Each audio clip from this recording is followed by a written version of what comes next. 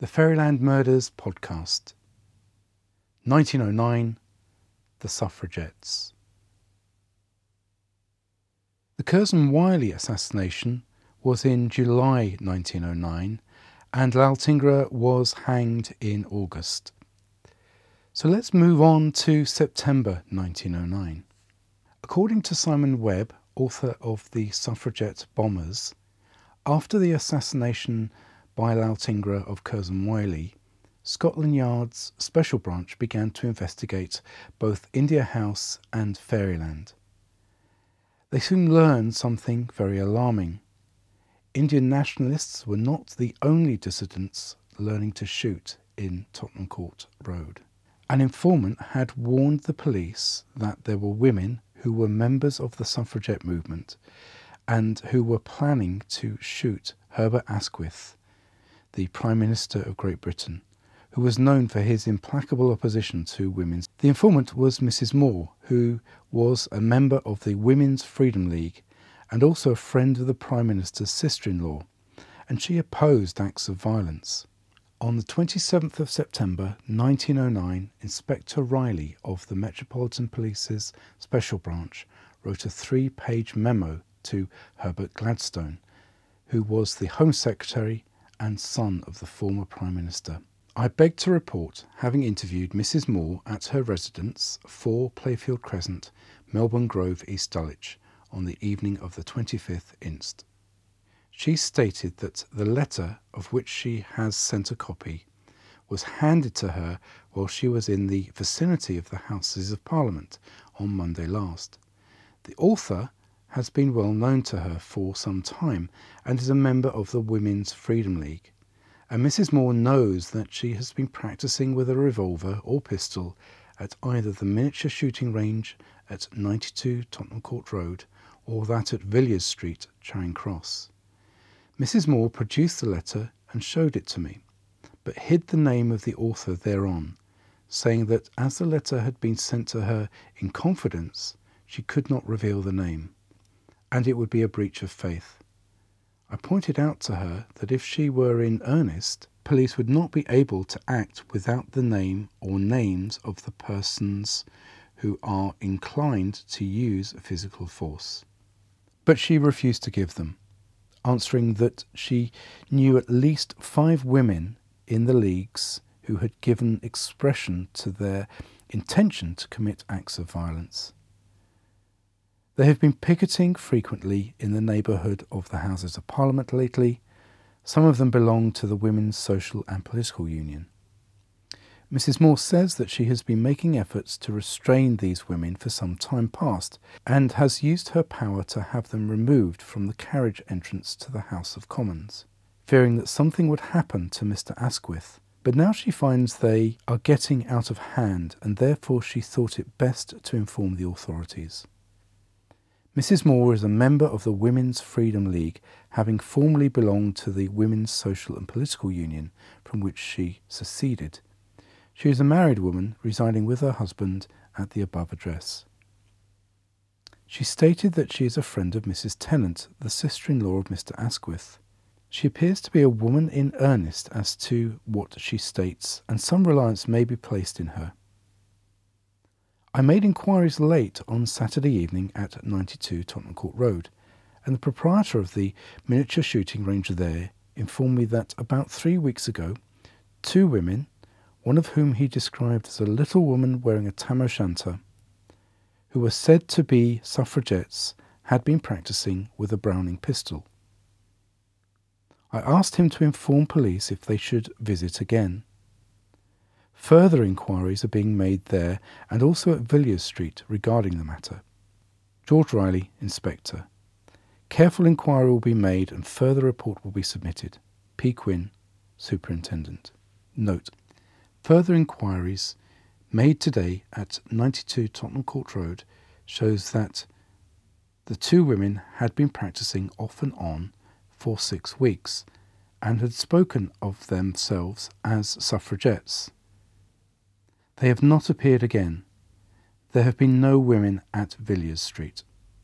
As a result of this report, the Commissioner of the Metropolitan Police, wrote to Gladstone, the Home Secretary, on the 27th of September.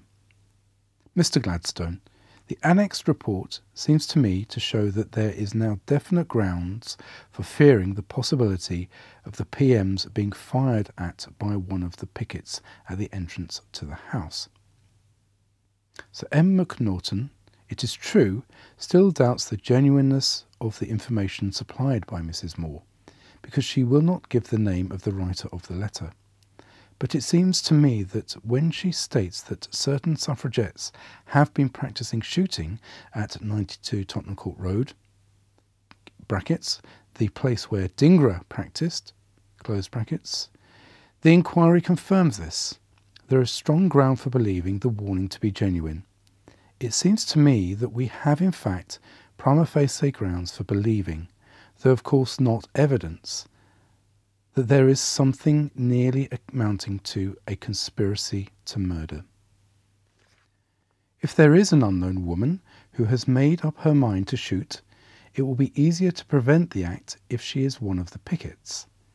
Each of the pickets at the entrance to Palace Yard, where the Prime Minister drives in, will be watched by several constables standing close to her, and if she draws out a revolver, will be instantly stopped.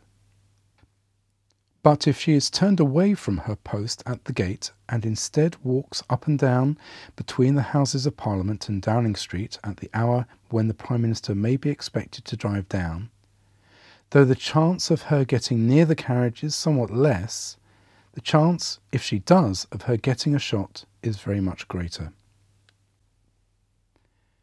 2 weeks later, on the 1st of October, in a letter marked secret, Gladstone wrote to his fellow cabinet member and also a suffragist, Sir Edward Grey, the Foreign Minister.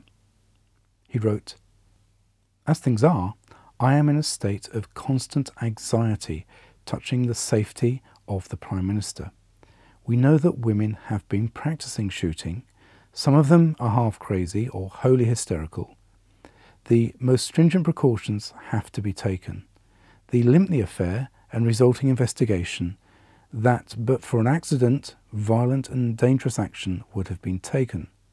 Therefore, I gave directions to Scotland Yard that a division of what we call the Special Branch in the CID should be immediately formed, and that the whole affair should be treated as a dangerous conspiracy."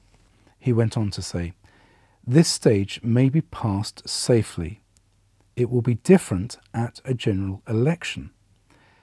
There will be first the question of personal safety, and secondly the position of the government relatively to the franchise.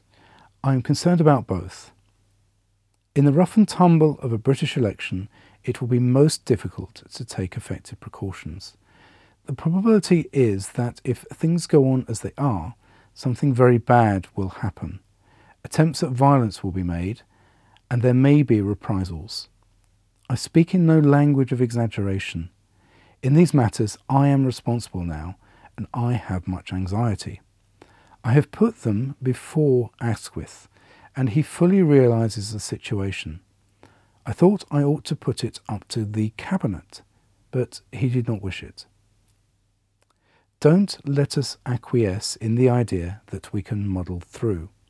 The position of the Prime Minister and of 2 or 3 of our colleagues is wholly adverse to the suffrage. Months ago I went to the PM. I pressed him to receive a deputation of the women's organisations. The abominable way in which he had been treated made him refuse, absolutely. The recent refusal to receive the Fawcett non-militant deputation seems, for the present at any rate, to preclude the possibility of arriving at an understanding with or through him. Are we then to go back on the main justice because of militant violence? The authorities decided to allow the Westminster protests to continue, but to redouble police precautions for the rest of the parliamentary session. And that's really all we have about the plans by the 2 women to assassinate the Prime Minister. Who were these women? Who was the lady in the tam o' shanter hat? We'll never know. History doesn't tell us. if you think the suffragette assassination talk was just talk, well, in July 1912, a few years later, a woman threw a hatchet at the Prime Minister's face. It missed and hit the person sitting next to him, slicing through their cheek and ear. These actions are quite different from our current day view of the suffragettes. We see Mrs. Webb wearing a sash in Mary Poppins. We remember the death of Miss Emily Wilding Davis at the 1913 Derby. We remember the Cat and Mouse Act and the forced feedings. But there was another side, which was violence against property and against people. In the next episode, we'll cover another murder, this time inside Fairyland, in 1914. A murder that changed British law.